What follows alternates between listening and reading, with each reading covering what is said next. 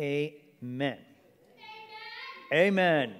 All right, so some quick intro stuff. We're in Isaiah. He's the first of the major prophets. He's son of Amos, which may be royalty. He's a resident of Jerusalem. This was all the stuff from last week, written in the 8th century somewhere, and we date that because of King Uzziah. And it's written to Israel, and it is prophecy. And so there's a lot of imagery, there's a lot of history intermingled with stuff. We're going to talk way more about the history aspect of it tonight than we did last week, because there's lots of history this week. And it is really, the main point is two things. It's warning of judgment in the first part, chapters 1 through 39, and then it's the hope of restoration. It's the hope of a new Jerusalem coming in the second part of the book. And so I lopped off the first part of our 8-minute video, and just to give us a reminder, you have the back half, so we have a 4-minute back half of our favorite video, friends, that will just remind us of what's coming up in chapters 13 through 39. So I'm going to push this button. Well, let me get the volume ready, because I'm going to need to crank that up a little bit, and hopefully... Now, you finish chapters 1 through 12 with a pretty good understanding of Isaiah's message of judgment and hope. But when will this all happen? Isaiah saw another empire arising after Assyria, and that's Babylon. Stay there. Please stand by. Let's try this iPad. Talk amongst yourselves.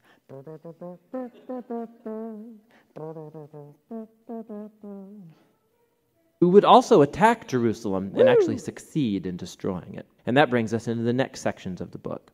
So first, we have a large collection of poems that explore God's judgment and hope for the nations. We learn, first of all, of the fall of Babylon and Israel's neighbors. Isaiah could see that Assyria's world power would one day be replaced by the empire of Babylon, a nation even more destructive and arrogant. And Babylon's kings claimed that they were higher than all other gods, and so God vows to bring Babylon down. And not only Babylon. Isaiah goes on to list Israel's neighbors, accusing them all of the same kind of pride and injustice, and he predicts their ultimate ruin.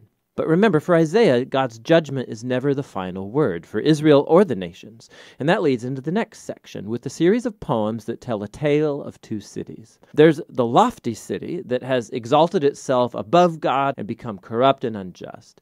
This city is an archetype of rebellious humanity, and it's described with language that's all borrowed from Isaiah's earlier descriptions of Jerusalem and Assyria and Babylon, all put together. This city is destined for ruin, and one day is going to be replaced by the New Jerusalem, where God reigns as king over a redeemed humanity from all nations, and there's no more death or suffering. These chapters are the climax to this section, and it shows how Isaiah's message pointed far beyond his own day. It was a message for all who are waiting for God to bring his justice on violent, oppressive kingdoms and bring his kingdom of justice and peace and healing love. The following section returns the focus to the rise and fall of Jerusalem. And first we find a whole bunch of poems where Isaiah accuses Jerusalem's leaders for turning to Egypt for military protection against Assyria. He knows this will backfire, and Isaiah says that only trust in their God and repentance can save Israel now, which gets illustrated by the following story about the rise of Hezekiah, king of Jerusalem. Just as Isaiah predicted, the Assyrian armies come and try to attack the city, and so Hezekiah humbles himself before God, and he prays for divine deliverance, and the city is miraculously saved overnight. But Hezekiah's rise is immediately followed by his fall. So he hosts a delegation from Babylon, and he tries to impress them by showing everything in Jerusalem's treasury and temple and palaces. It's clearly an effort to make another political alliance for protection. Isaiah hears about this, and he confronts Hezekiah for his foolishness. He predicts that this ally will one day betray him and return as an enemy to conquer Jerusalem.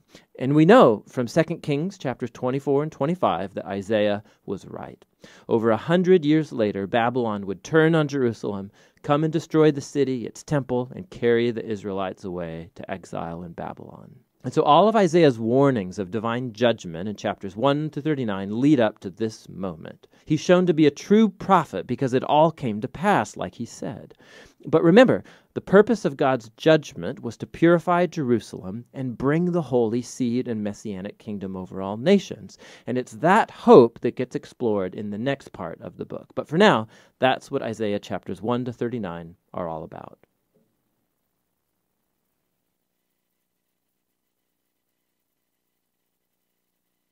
Okay. Brief little setup for us. So yeah, you can head over to Isaiah 13 and a little summary for us that we will dig in to.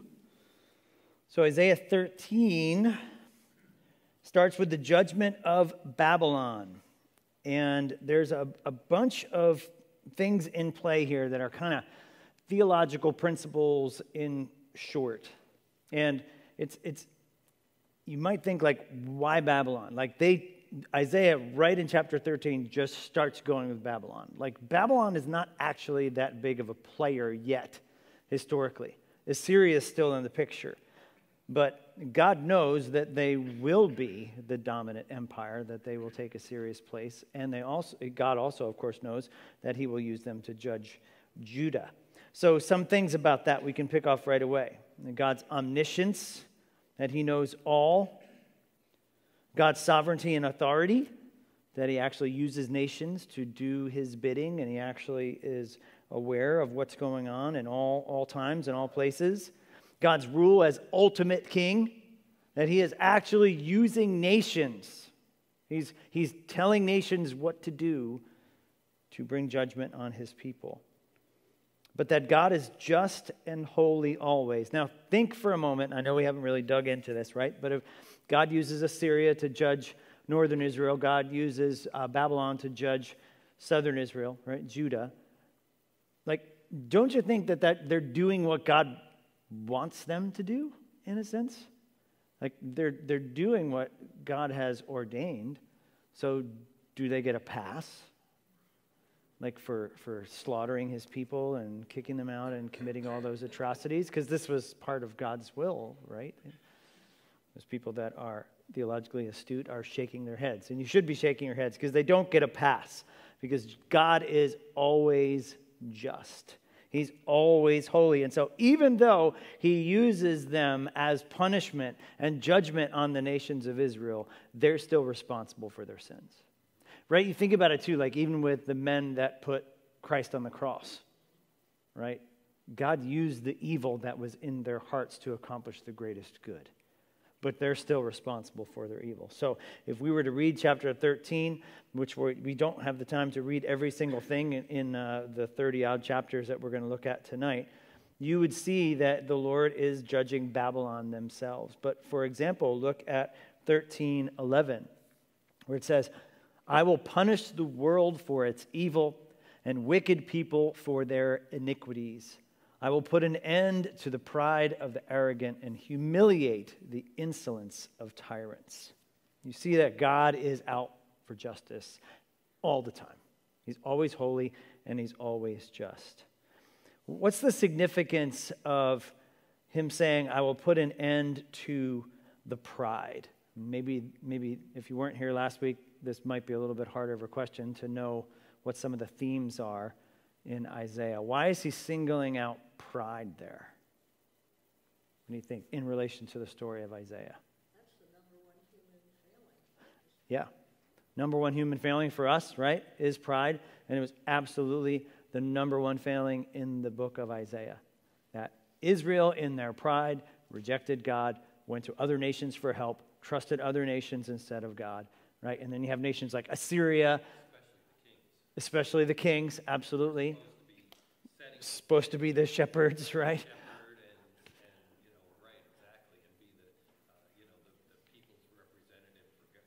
Yeah.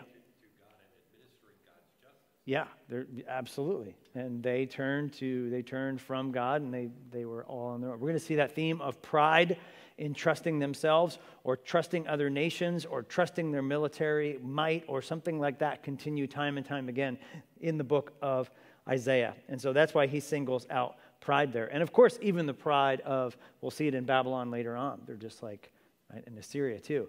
They're just like, nothing can touch us. We're the biggest nation on earth. And I'm reminded of like Psalm 2, right? God just laughs as the nations, plot against him because they can't overcome his authority. So, chapter 13, judgment of Babylon. Chapter 14, though, we get glimpses of the heart of God to restore. And chapter 14, verse 1 says, "For the Lord will have compassion on Jacob and will choose Israel again. He will settle them on their own land. The resident alien will join with them and be united with the house of Jacob." And if we stop there, think about that. The Lord, this is a prophecy, right? The Lord will have compassion, will choose Israel again. He says he will settle them in their own land. Does this happen? Yeah? When does this happen? Or what? The return after the 70 years captivity. Absolutely. So after the 70 years captivity, remember, we have guys like Nehemiah, who then were sanctioned to go back to Israel and rebuild the city. So it does happen. So there's a near fulfillment, right? We see that a lot in books like Isaiah and prophets. There's a near fulfillment, but there's also a far fulfillment. What's the far fulfillment in this? Yeah, second coming, right? That Israelite. You read books like Romans, specifically Romans 11, where God says, yes, I judged Israel, I rejected Israel, but I'm not going to make a complete end to Israel. There's still a little bit that's there. There's a remnant that's there, right? And in some way, Israel is going to be saved. Of course, there's a raging debate whether that means all of Israel, which I would not agree with because people have to repent and believe. But still, there's going to be a remnant from within Israel that's going to understand, and they're going to play a big part in that as God's special nation in Christ's return, right? So we have the near fulfillment and the far fulfillment, right? And of course, in Romans 11, I've got to remember to have these things on the slides too, that you guys are getting all the answers all the time. I can't get good help nowadays, not even myself.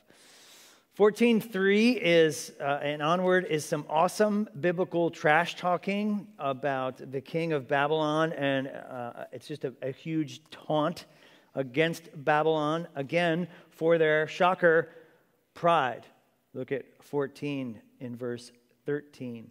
"You said to yourself, I will ascend to the heavens, I will set up my throne above the stars of God, I will sit on the mount of the God's assembly in the remotest parts of the north. I will ascend above the highest clouds. I will make myself like the Most High." Oh boy. Somebody's just asking for a beating, right? And this is in the middle of this taunt and trash talking, and God saying, remember you said all that? Remember that? I do too, because I'm going to bring you down. He says, I am going to... Yeah.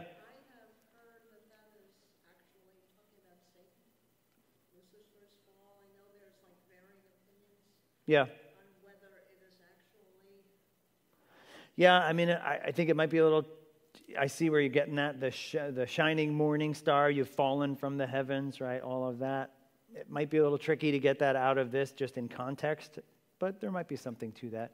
You might be referring to Satan as kind of, a type and an archetype. Yep. A model and a type, just like you have types of Christ, pointing to Christ. You could have echoes of that, of Satan in here, right?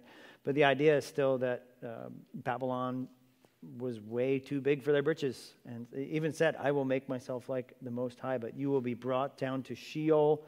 Verse 15 says, in the deepest regions of the pit. Right? So again, because of pride, once again, they're going to be humbled. They're going to be responsible for their sin, even though they did what God's bidding was in many ways. Evil is still evil. Objective truth actually exists. The Bible talks about it all the time. Chapters 14:24 through 19:25, and then again in 21, we can pretty much just breeze by because this is the same thing over and over again.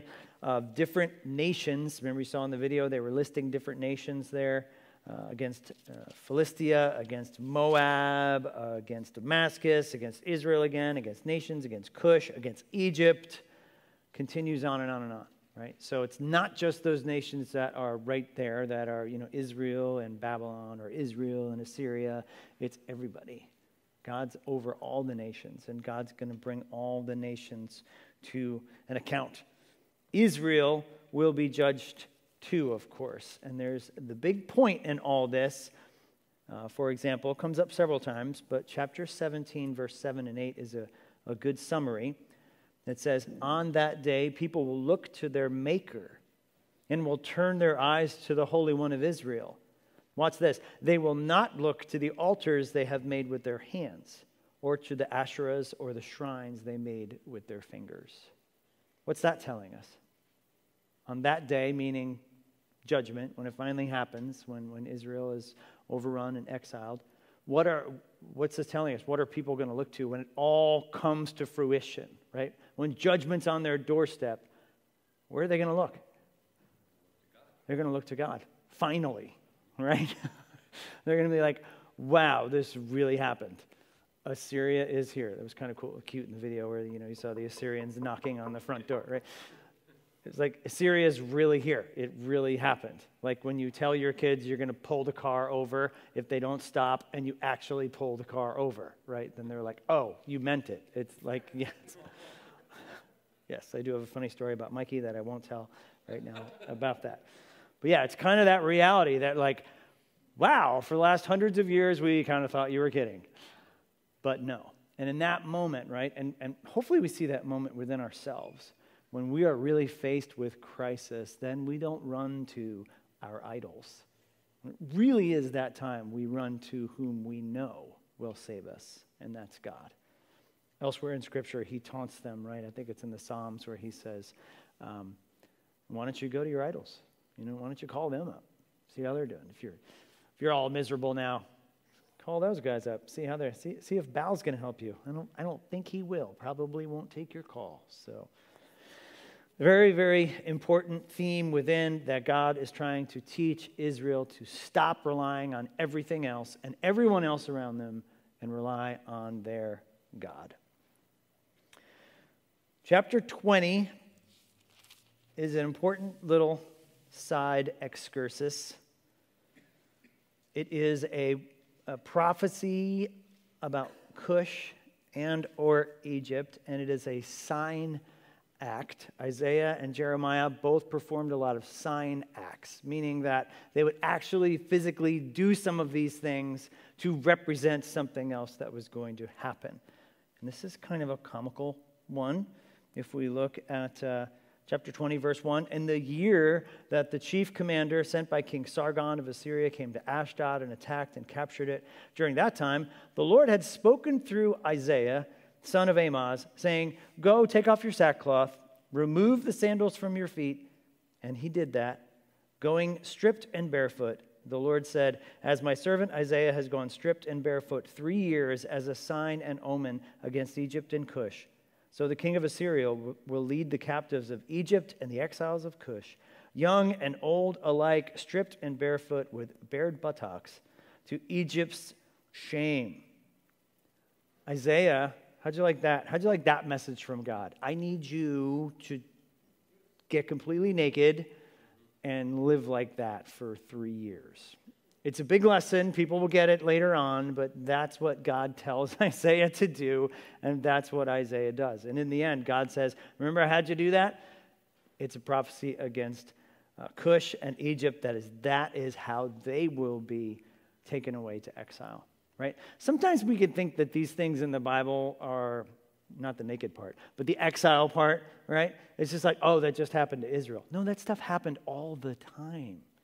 With nations coming in, conquering other nations, they either killed all the men or then they took the slaves, they took the women and children, they took everything and they exiled them.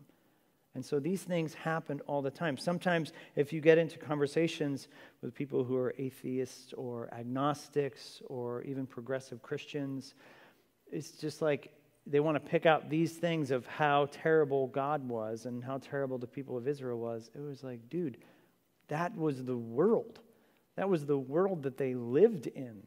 It was not this cushy 2021, oh, my office isn't air-conditioned enough or heated enough. It's like people came into your country and kicked down your door and killed everybody or took everybody away. And that's what happened every day.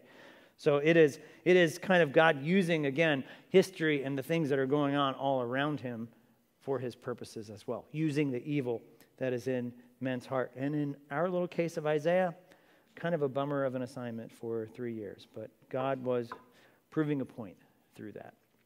Not an assignment that I would like very much myself. Chapter 22, interesting. He talks about a pronouncement concerning the valley of vision. Any idea what this valley of vision could be? Any idea what a valley of vision it would be? Maybe just from the name of it. Okay.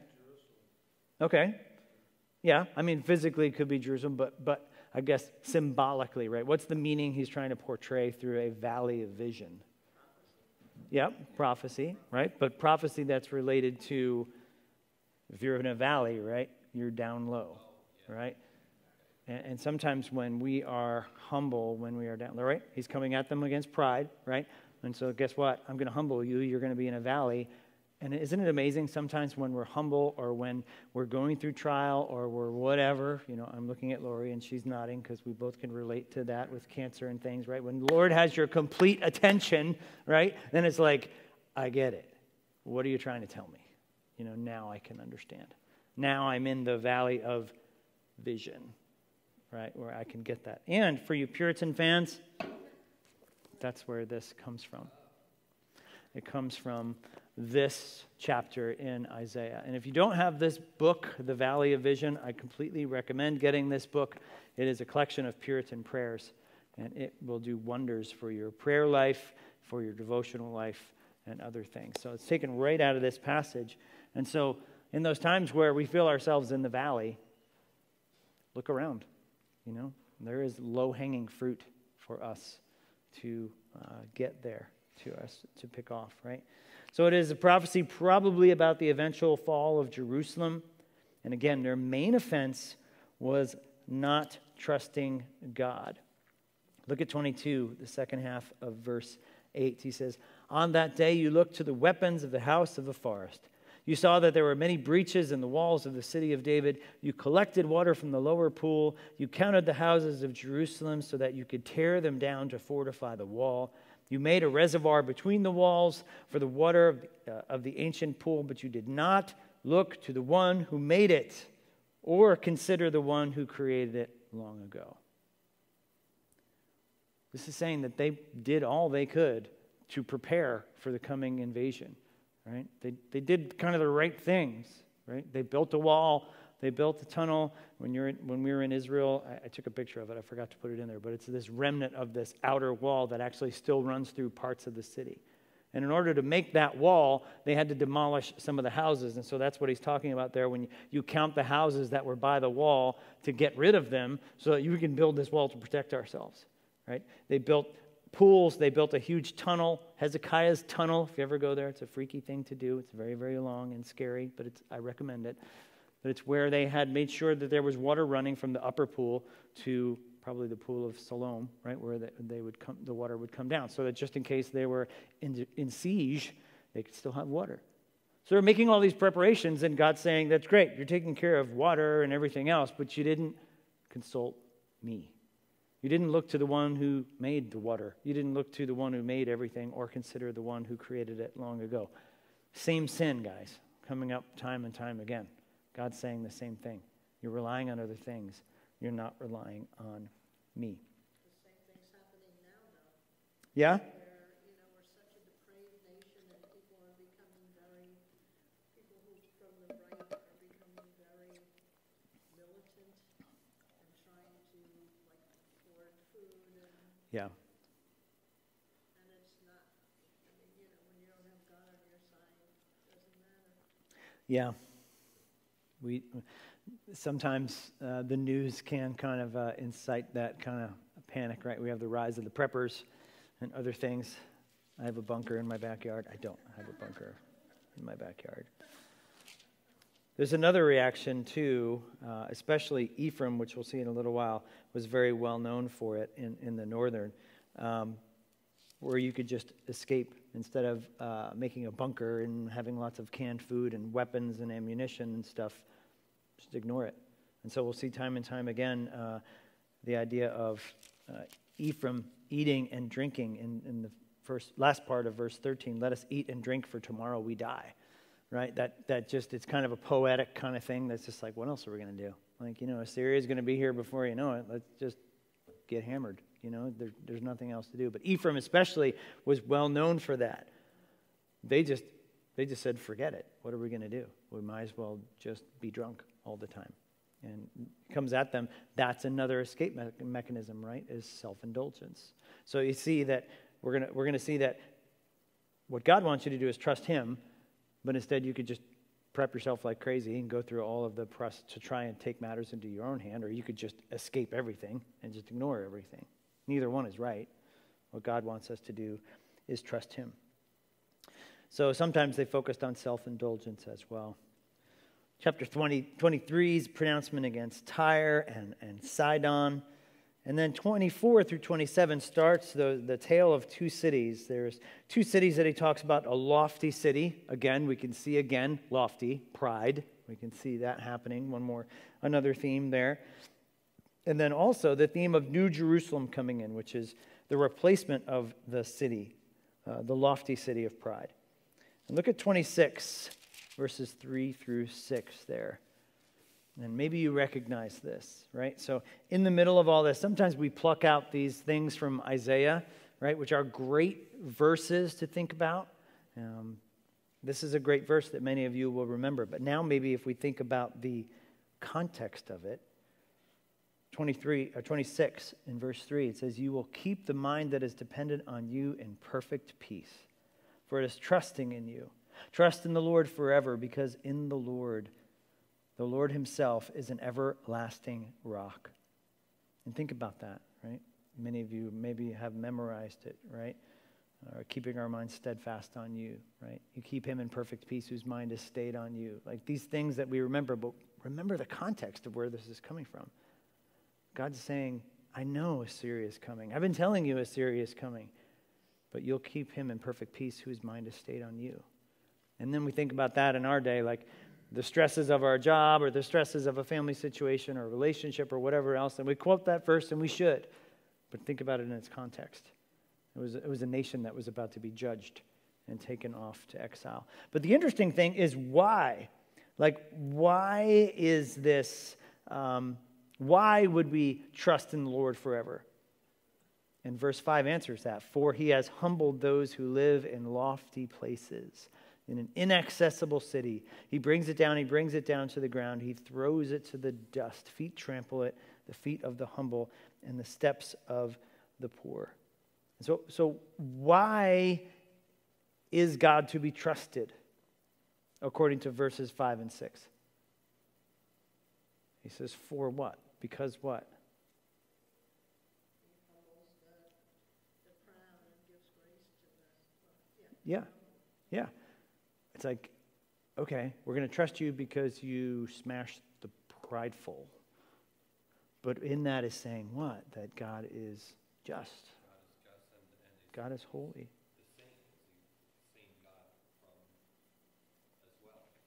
Yeah, absolutely. He's the same yesterday, today, and forever. He's not a fickle God that we have to worry about pleasing or what is He going to like today or something like that. So it's interesting when you put those two things together, the admonition to trust God because of who God is, right? You trust God because He's faithful, because He's just, because He is completely the same always, because He is completely powerful, and He is out like that verse, right, that Lori quoted.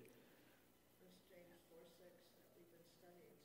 Yeah, that was this week. Yeah, gives grace to the humble, but resists the proud. It's like, wow. I don't want God to resist me, right? But yet He calls us to trust Him, trust as He is, right? So again, it's Isaiah's message points far beyond just this day. Because we see this for Jerusalem, right? God is calling them and Israel to trust Him, but He will restore them. And again, near fulfillment, far fulfillment once again. And that's how we participate in it, because we're part of New Jerusalem. We're part of the church because of Christ. All right. Questions, comments so far? I love how the Bible tells one story. The Bible tells one story, right? Alistair Begg says if you pull a thread in Genesis, it unravels to Revelation. Yeah. That common thread.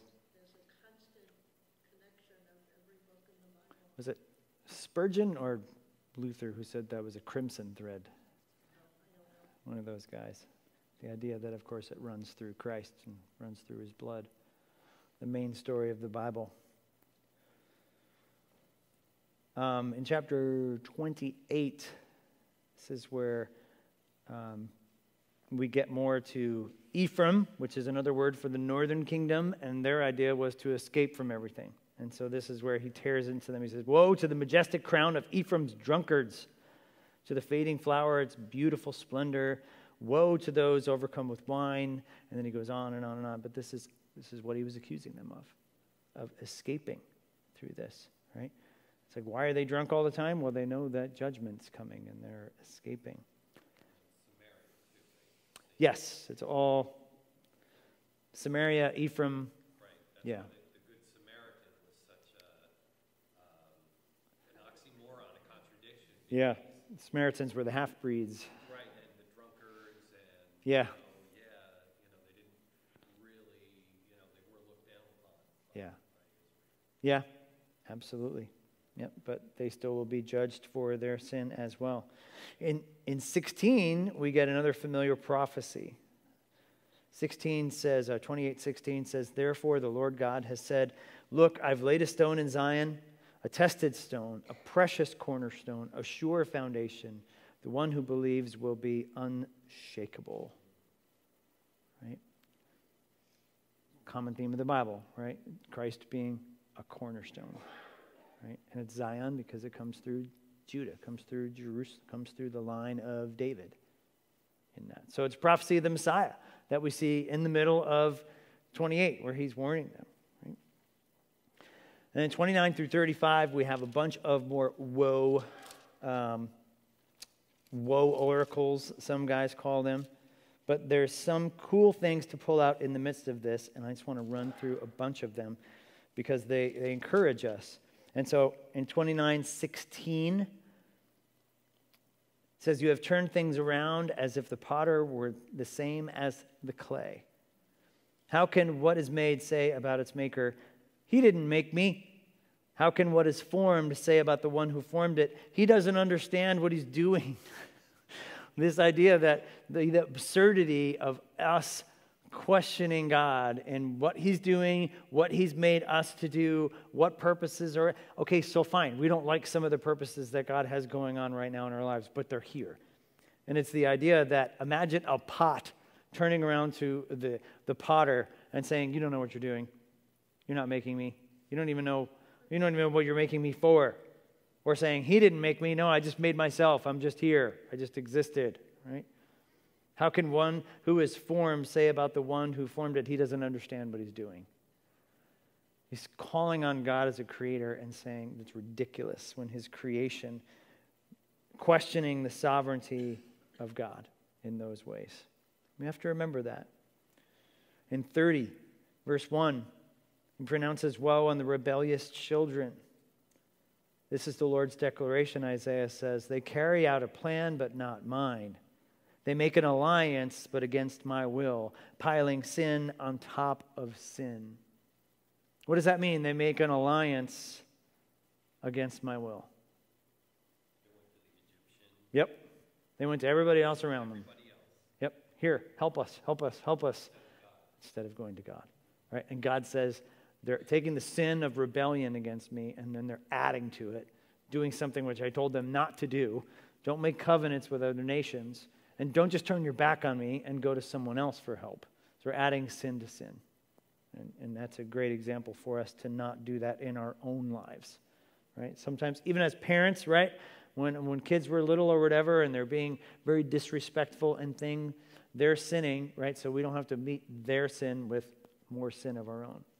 Holy Spirit's full, doesn't need a junior Holy Spirit to help convict, right? When our spouse, hypothetically speaking, because no spouses would do that here, when our spouse says a harsh word to us, we don't meet that sin with more sin. It's not what we do. And that principle is carried throughout Scripture. Don't meet sin with more sin. In 15 through 18 of chapter 30, he tells them something again. He says, "For the Lord God, the Holy One of Israel, has said, you'll be delivered by returning and resting. Your strength will lie in quiet confidence, but you're not willing. You say, no, we will escape on horses. Therefore, you will escape and you will ride on fast horses, but those who pursue you will be faster. 1,000 will flee at the threat of one, and at the threat of 5 you will flee until you remain like a solitary pole on a mountaintop, like a banner on a hill." He says, guys, this is how you're going to get through this. You're going to trust in me. You're going to have quiet returning and resting, and that will be your strength to trust me. But no, it's like Israel right away says, no, we've got it covered. We've got super fast horses. That's how we're going to get away from Assyria. And God says, it's not going to work. Their horses are faster than your horses, by the way. They're going to catch up to you.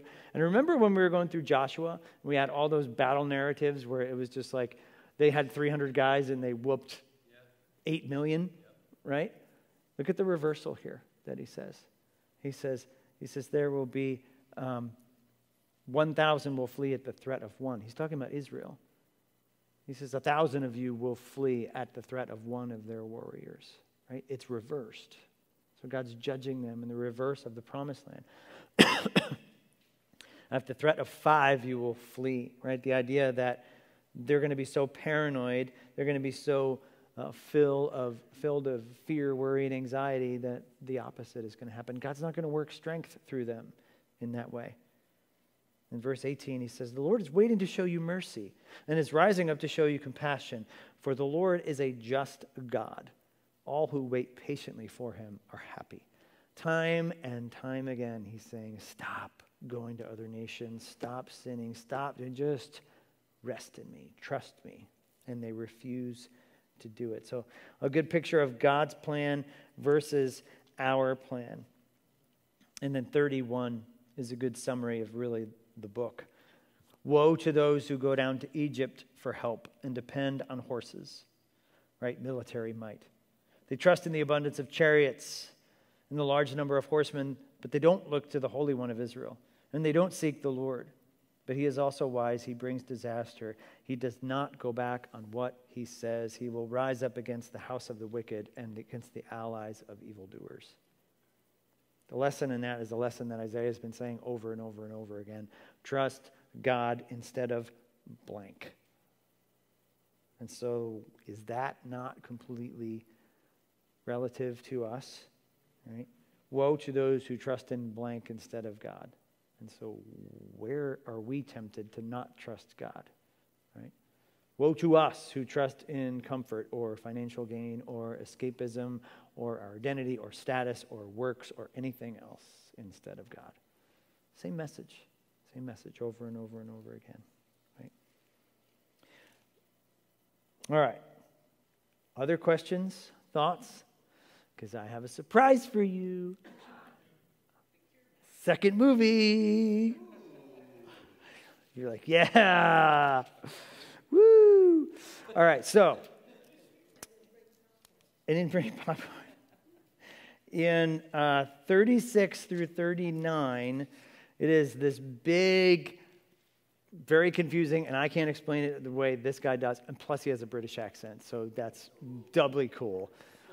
But it is a historic. What's happening is that Hezekiah is now king of Judah, and now Assyria is on the scene, and now it's about to go down. But there are other nations in play that he has trusted again instead of trusting in God. And these are things that are then actually intertwined with historical facts that we can find in the remnants of Sennacherib and the remnants of all these other actual historical things that verify what happened here. And so instead of me trying to muddle my way through it, I found this 11-minute video that will be a very, very cool thing for you history nerds. But it summarizes 36 through really 38 in what is going on. So a little bonus movie for my friends at MidWeek. Let's see if Welcome. So we're exploring the second crisis of Isaiah's ministry, which is the confrontation between King Hezekiah of Judah and King Sennacherib of Assyria. So let's bring up the map and review why this confrontation took place. So in 705 BC, Sennacherib becomes the king of Assyria. And as soon as he takes the throne, both Merodach-Baladan of Babylon and Hezekiah of Judah both decide that it's the perfect time to revolt against Assyria.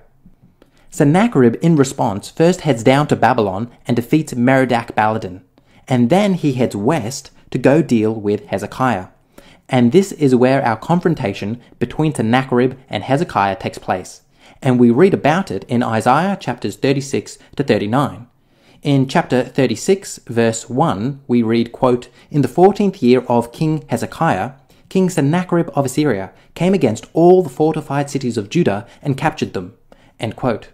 So this verse tells us that Sennacherib doesn't at first directly attack Hezekiah in Jerusalem. Rather, before attacking Jerusalem, he attacks other fortified cities in Judah. And one of these cities is Lachish, which is a city southwest of Jerusalem, as you can see. And in fact, we know that Sennacherib destroyed Lachish not because the Bible tells us, but rather Sennacherib himself tells us. For you see, we have found reliefs which depict the Assyrian attack upon Lachish. These reliefs once decorated Sennacherib's palace at Nineveh and can now be found in the British Museum in London. The reliefs were discovered in about 1850 by Austin Henry Layard. Layard writes in 1853, quote, "Here, therefore, was the actual picture of the taking of Lachish, the city, as we know from the Bible, besieged by Sennacherib when he sent his generals to demand tribute of Hezekiah." End quote. And as you can see, these reliefs depict Assyrian soldiers attacking Lachish with spears, rocks with slings, and bows and arrows. And then once entering Lachish, we have images of the Assyrians inflicting horrible torture upon the Judeans, for example, tearing them apart and impaling them. One of the images portrays Sennacherib seated upon a throne with the following inscription beside him, quote, "Sennacherib, the mighty king, king of the country of Syria, sitting on the throne of judgment before the city of Lachish. I give permission for its slaughter." End quote. Furthermore, excavations of Lachish have revealed slings and stones used by the Assyrians, as well as an Assyrian siege ramp. So we just have a wealth of archaeological evidence for the Assyrian siege of Lachish. Now, after destroying Lachish, Sennacherib then turns his attention to Jerusalem.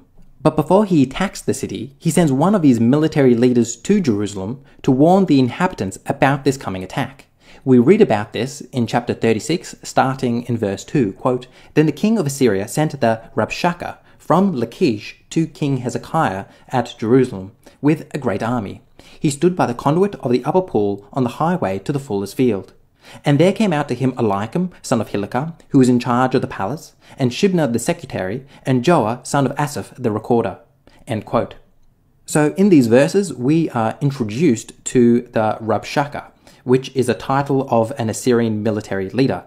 And the Rabshakeh is sent to Jerusalem to warn the city about this coming Assyrian attack. And the people who go out and meet the Rabshakeh are Eliakim, Shibna, and Joah, who are all high-ranking officials in Hezekiah's government. So Hezekiah's officials go and meet the Assyrian military leader to hear about this impending attack upon Jerusalem. Now, the way in which the Rabshakeh warns the Judeans about this coming attack can only be described in one way, and that is trash talk. Now, I do like to keep things scholarly on this channel, but there simply isn't any other way to describe it. So let's now read a few excerpts to get a flavour of the Rabshakeh's warning to Jerusalem. And I'm actually going to be reading from the NLT, which, while it does lack the precision of other translations, it really does make up for it by really capturing the tone and character of the text. So let's start in verse 4. Quote, "Then the Assyrians' king's chief of staff told them to give this message to Hezekiah.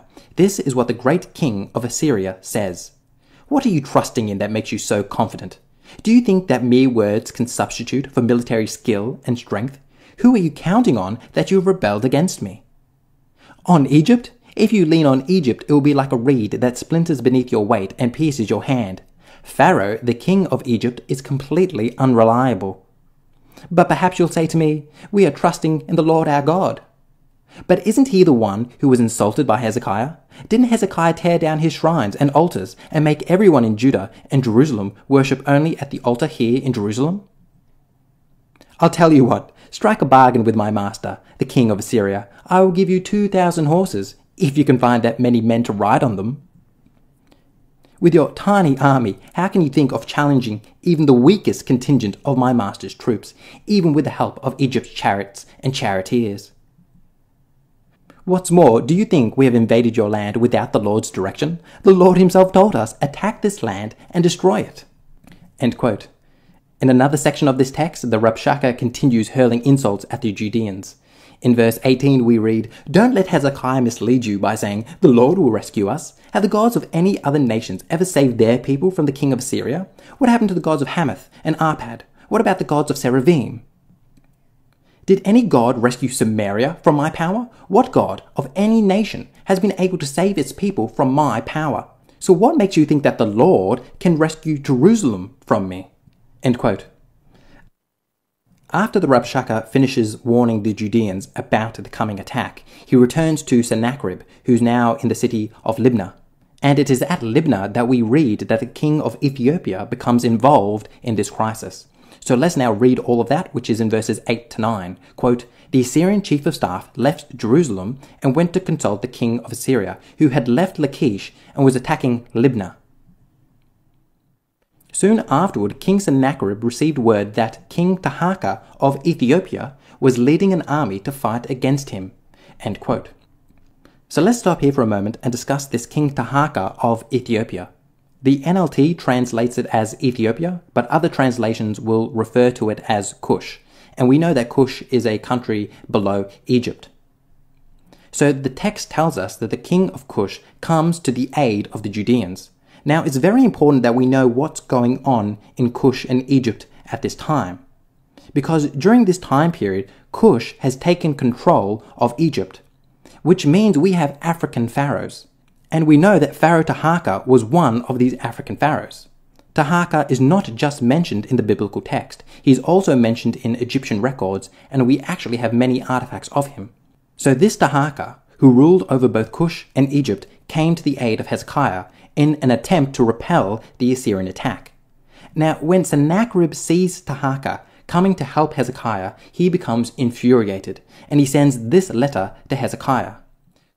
Quote, "Before leaving to meet the attack, he sent messengers back to Hezekiah in Jerusalem with this message.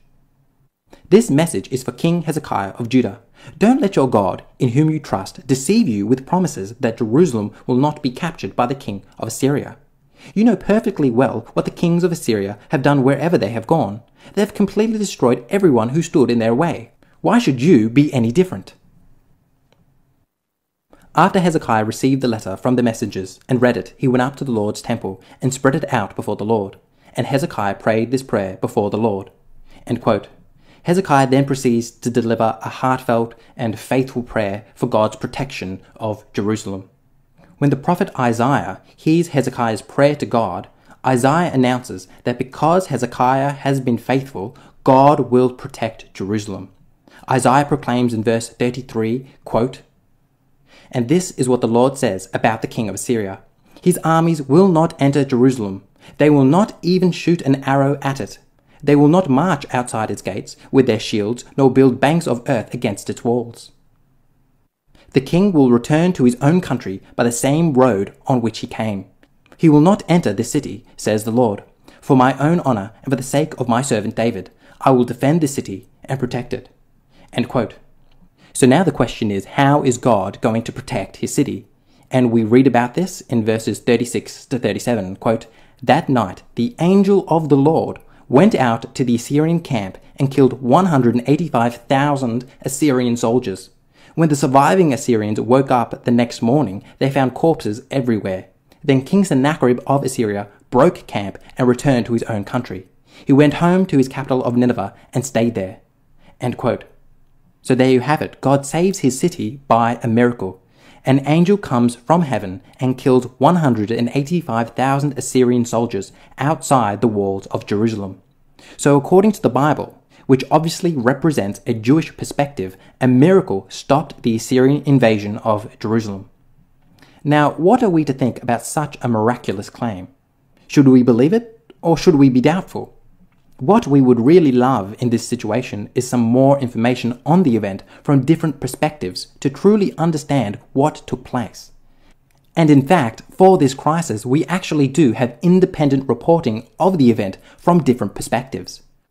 So not only do we have the biblical account in Isaiah, which gives us the Jewish perspective, but we also have an account from King Sennacherib himself, who left behind a prism which recounts all his military campaigns and includes his siege upon Jerusalem. So this prism provides us with an Assyrian perspective on the event. Also, if you remember when we were reading the biblical text, we read about Pharaoh Taharka, who ruled over both Cush and Egypt, and we read about how Pharaoh Taharka got involved in this conflict. So you might be thinking to yourself, well, do we have an Egyptian perspective on this event since Egypt was involved in it? And in fact, we do. Herodotus provides us with an account of this event, which he tells us he got from the Egyptians. Thus, Herodotus provides us with an Egyptian perspective of this account. So this is really quite an amazing fact. We have 3 different accounts of this event from 3 different perspectives. If this doesn't get you excited, then nothing will. So in the next video, we'll be reading Sennacherib's prism to find out how Sennacherib perceived the event. Does his prism talk about an angel coming and killing his soldiers? Well, to find out, you're going to have to stay tuned until my next video. So thank you so much for watching this video. If you've enjoyed it, it would really help me out if you hit the like button and left some feedback in. Maybe we'll watch the Sennacherib prism video next week. That was, yeah, so I wanted you to see that. I'm just still laughing at his comment, That's a guy that's in his field. Like, if that doesn't get you excited, nothing will. We have slightly different ideas of what's exciting, what's not. But that is still exciting, that we do have historical evidence of what happened. And if we kind of back up a little bit through that and just review that as we kind of run this to a close, right? What God had been saying all along was that the Assyrians were there. They actually did show up. Hezekiah actually did make a deal with the Egyptians, which was the wrong thing to do, which actually ticks off Sennacherib more, right? But then what does Hezekiah do? He goes to God. He gets on his face in the temple. He spreads out this letter. Like, think about that. The next time you get a crazy text or an email, just take your phone, spread it out, and go to God. Pray. He's praying about that. And God answers his prayer and answers his prayer in a big way. Think about that. One angel of the Lord kills 185,000 men. It's like just one. It's craziness to think about. And then the idea, again, that we have extra biblical support throughout that with the Egyptian perspective and also the prism as well from Sennacherib himself. We would like to say that then Hezekiah goes on his way and rides off into the sunset victorious as one of the greatest kings ever. But unfortunately, that is not true because chapter 39 closes by a new empire coming. Right now, it's Babylon's turn. So the new empire comes on the scene, and what does Hezekiah do? He wants to curry their favor right away. So he says, "Come on in, come on over. Look at all of my mighty kingdom. Look at all of the things in my storehouse. Look at all of the treasure and all of the buildings and all of the things that we have." And you could just see Isaiah standing behind him going, "Are you nuts? Have you lost your mind?" So he literally gives the Babylonian Empire inside information on what Israel is like. Not only that, whets their appetite for the day when they will come. And sure enough, 100 years later, they do. The Lord uses them to actually then finish what Assyria tried to do. They kick in the door in 538 and they enact judgment on Judah. And all because, again, full circle, the pride of Hezekiah, showing them how great he is and all of his treasures and all of that, and it plays right into the plan of God. So it ends on a sour note, unfortunately, for Hezekiah. But some theological takeaways. The trustworthiness of God, of course, compared to Ahaz. And we saw that in the first part, right? Ahaz was the one who just didn't trust God at all, who just ran to other nations. Hezekiah, of course, did go to God. So he had a good start. Didn't finish so well, but he had a good start. Ahaz called on the Assyrians. Hezekiah looked like he was going to trust God at first, and he was delivered, but then relies on himself in the end. And again, our lesson is trust God instead of blank, instead of whatever else you can fill in right there. God is faithful even when we are not. God's plan continued through Israel, of course, with Jesus the Messiah, despite their failings, and we're very thankful. God's plan cannot be stopped. I mean, how many times did Israel nearly thwart what God was doing by going to other nations or doing this or rejecting God or worshiping false idols or whatever else, taking matters into their own hands? God's plan cannot be stopped. And there's this idea, too, of salvation coming through judgment. And we see that as a common theme throughout the Bible, right? That there's a judgment that comes down, and then that's actually how God saves in that, right? He judges the nation of Israel, but he still provides salvation through that with Christ. And bring that forward to Christ, right? He judges sin on the cross with what Christ did. But in doing that, he brings salvation.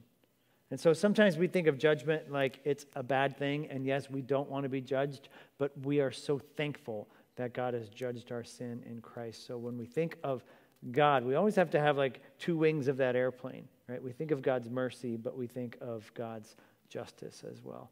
We think of God's judgment, but we think of what he's doing in the midst of judgment and bringing salvation. So deep themes in Isaiah that we see playing out in history. And I hope it boosts your faith, too, to see some of these things, the archaeological things and some of these things that we... Wendy's like, yes. It's good. It's really cool stuff. And if you ever get the chance to go to Israel, definitely do that. You can see some of these things up and close and personal. So, yes. Jonah, did he predate the attack on Lachish? Did he postdate it? I mean, his reluctance to go to Nineveh makes a lot more sense when you see what like the Ninevites did to Lachish. Yeah. And their savagery and so Yeah. he said, why should I go and save these people? Did Jonah predate? I want to say I think so. It would make sense, but I haven't looked at the dates. They still probably were pretty savage, so that would explain a lot of why he didn't want to. Yeah, and then they went home and they carved it on their cave walls. This is what we did to the Judeans. It's like, whoa. Okay, cool. What? Oh, Nineveh. The Ninevites did. Yeah. Which made Jonah even madder. Yes. Then he gets mad at God. That's one of my favorite things. How dare you? I knew you were merciful. I knew you would forgive them. I hate them so much. That's why I didn't want to go. That would have been, that was probably Jonah's prayer. Like, can we do something like that? Just like, let me watch. Just turn it into a smoldering pile of dust. Let's go. No. God's ways are above our ways. He's got his purposes. Well, let me pray for us. God, we thank you for your word, and Isaiah is just massive in its scope, its historical depth. But Lord, the culmination of what you've been saying to Israel in so many ways, and of course Isaiah continuing to say that. Lord, we get glimpses of your redemption. We get glimpses of how you work through judgment.